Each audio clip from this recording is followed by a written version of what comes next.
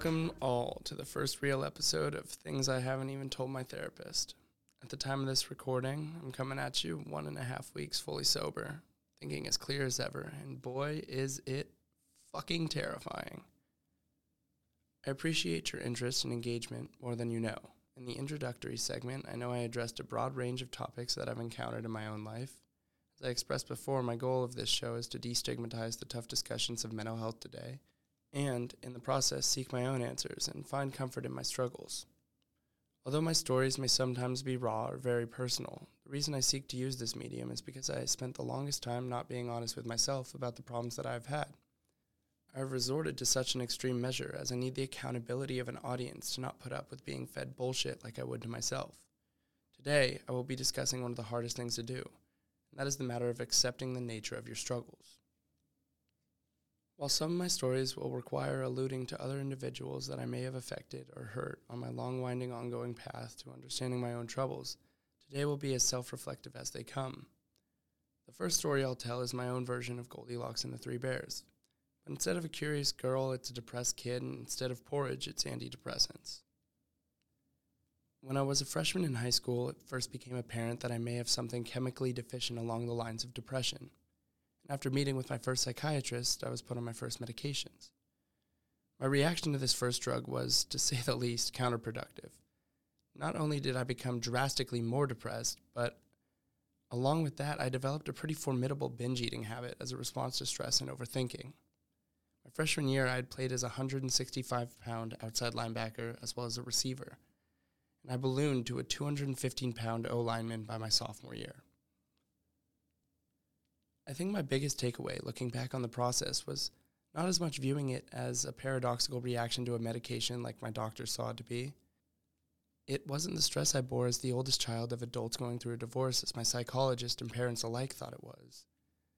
I think the true cause of what was nothing less than a short slip turning into a full-blown downward spiral was the shame I bore finally having to acknowledge the fact that I had depression. The fact that, in theory, I had to be on medications in order to just be able to conduct myself like a typical teenager, especially in a time when that was not a thing that anyone, especially men, talked about openly. I felt ashamed that I couldn't just, quote-unquote, be normal. This was the hardest moment to accept, and when dealing with mental health issues, it's a dilemma you must face at every new turn in the course. So there I was, parents divorced, unhappy with my physical appearance, depressed, and embarrassed of all three of those facts. I was entering my sophomore year and found myself even more lost than I had entering high school. Evidently, my run with med number 1 had been long overdone, so it was at this point that I got put on my second medication. This time around, I was able to stifle the ongoing binge eating, but these new meds made me feel like a zombie. I had previously been like a human emotional roller coaster. I was someone who would previously ride the highs and bring the energy on some days and then would be an absolute buzzkill of a human being on other days. When I began these new meds, those extremes faded away. The problem here was all of a sudden I had a tell, and as my close friends began to pick up on my odd neutrality, I would inevitably have to explain to them that I was on these medications, thus having to tell them I was depressed. This became another aspect of my shame. I started to skip taking them every now and then, mostly just because feeling something at all became more appealing to me than the form of going through the motions these second meds put me through. I didn't realize it fully at the time, but this pattern made the days off even more depressing. I made it through the football season, and as the dark, wet, rainy Seattle winter rolled around featuring yet another 4-month hellscape for anyone with even a shred of self-doubt, it became apparent that this second cycle was similarly incompatible with how I would see any semblance of improvement. Back to square one. Scared, insecure, and overthinking to my uncontrollable brain's nauseating desire, it was time for my third appearance on the game show of The Prescription is Right. Growing increasingly frustrated with my lack of progress, I approached the psychiatrist's office with a new level of disdain. Only this time, shocker, he got it right. Over the next several months, I rediscovered a lot of motivations that had been amiss for some time, and things were getting back on track for my relationships. And all was happily ever after. I'm joking. Sadly, this was nowhere near the end of my antidepressant use and mental self-destruction. And I'll tell you all about it after a word from our sponsors.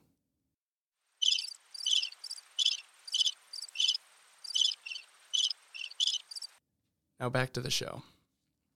A couple years went by. As things go, there were ebbs and flows. Some good times, some bad, some really good, some really, really bad. But it was in college where I saw my next major downturn. Now you see, for some time now I'd gone through a cycle of healthy summers and brutal, depressed winters. Some form of median period in between. After all, Seattle, Washington is home to the second most depressing winters in the country, according to smartasset.com.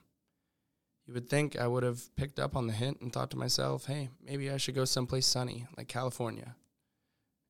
Or really just anywhere with plenty of sun, maybe some ocean, some coast. Wrong. I chose to go to Maine. I guess I ended up with some coast, but also winter is even colder and darker.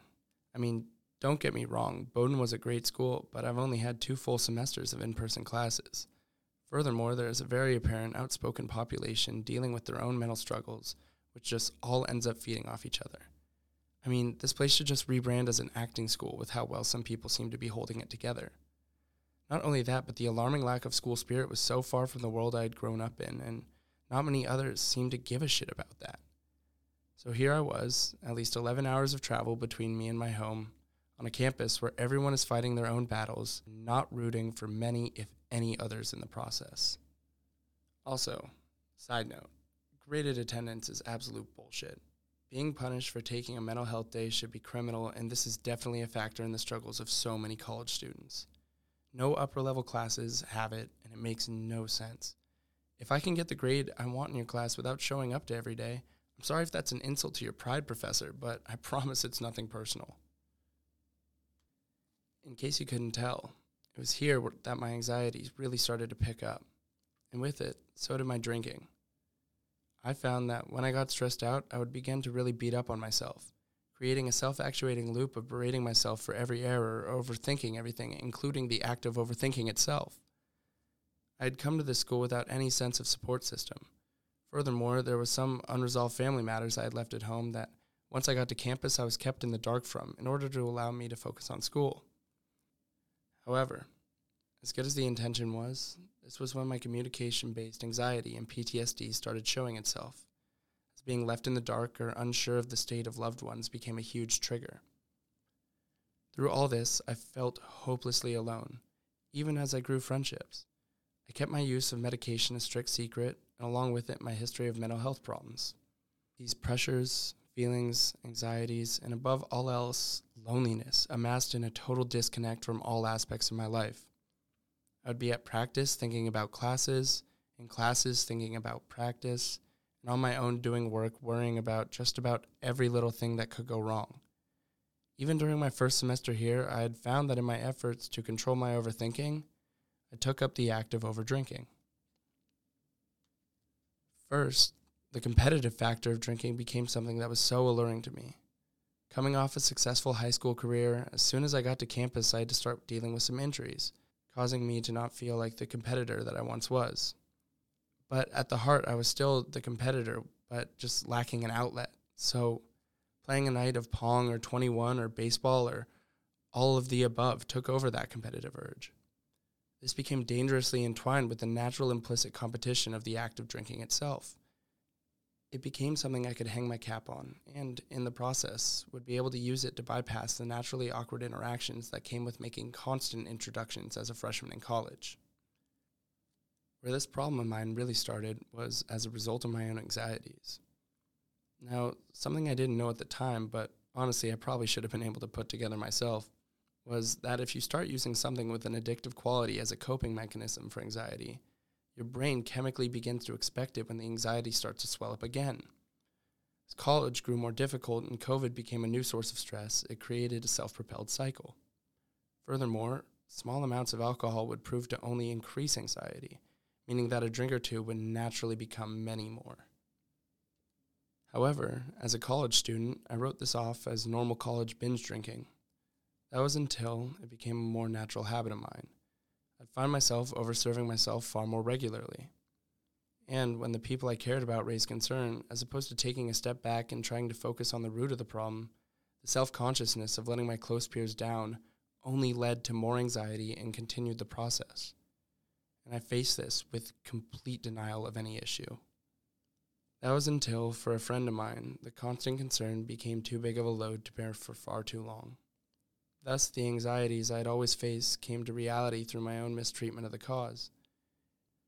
This was probably the hardest truth to face for myself.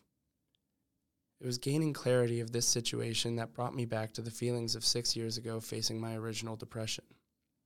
Surely I should have learned from the past that confronting an issue and accepting its place is the best way to begin to combat it. Given the recency of this event, it is from here an uphill battle. First, I intend on going substance-free to reset my body's tolerance and natural responses to my anxiety. I have learned that facing my stress head-on is by far the most healthy way to approach it, and I am sure to have plenty of opportunities over the next month for stress to flare up. I mean, family holidays alone.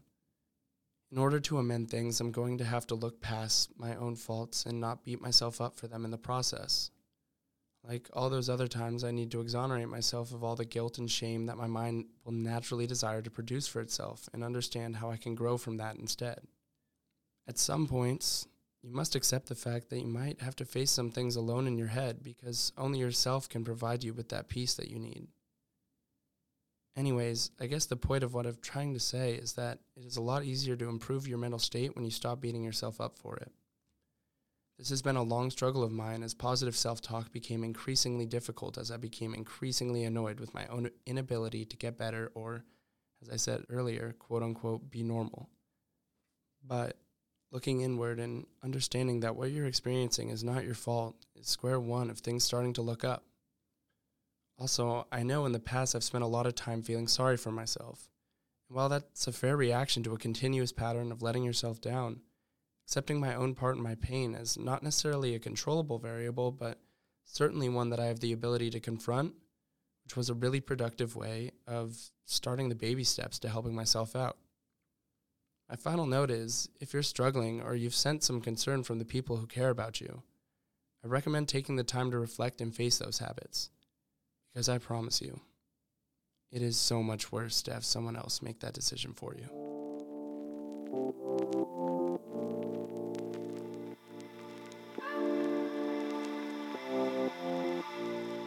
So as I've said in the past, this has been something I've really wanted to engage a lot of outside voices on, and thankfully someone has actually taken their time of day to share their own personal story of a struggle that they went through. And especially with regard to the tale of binge eating and weight issues that I had growing up through my depression, I think this one's pretty relevant. So here we go.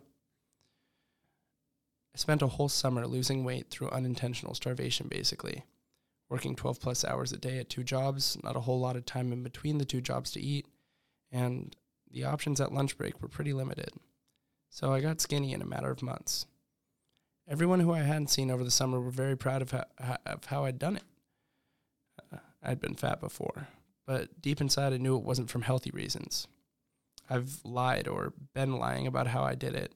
For example, I just watched what I was eating, or I drank only water and cut out sugary shit like soda and candy, or I worked out 5 times a week. Those things fucked me up for a minute and still sort of does. Didn't feel like I deserved to be in my body because I had treated it unintentionally like shit to get where I got. I feel that, especially as a dude, body dysmorphia is a pretty wimpy thing to get our minds caught up in, but it is definitely real for many. Not only that, I think it's a really fucking weird place to be mentally. One that feels so oddly specific that you tell yourself you'll be fine or no one's going to understand. Now, I'm not bulimic or anorexic. I've never forced myself to throw up because of my appearance, and otherwise I'd say I'm very self-accepting to some degree. But even when your own parents ask if you're getting enough to eat at college, it can throw you for a loop. Especially when you concern yourself with whether or not you've gained weight since coming back to campus. I sometimes feel like body dysmorphia is one of those self-contained issues, one that you can't really tell anyone, but I'm definitely thankful for you opening up this podcast so I can get this off my chest.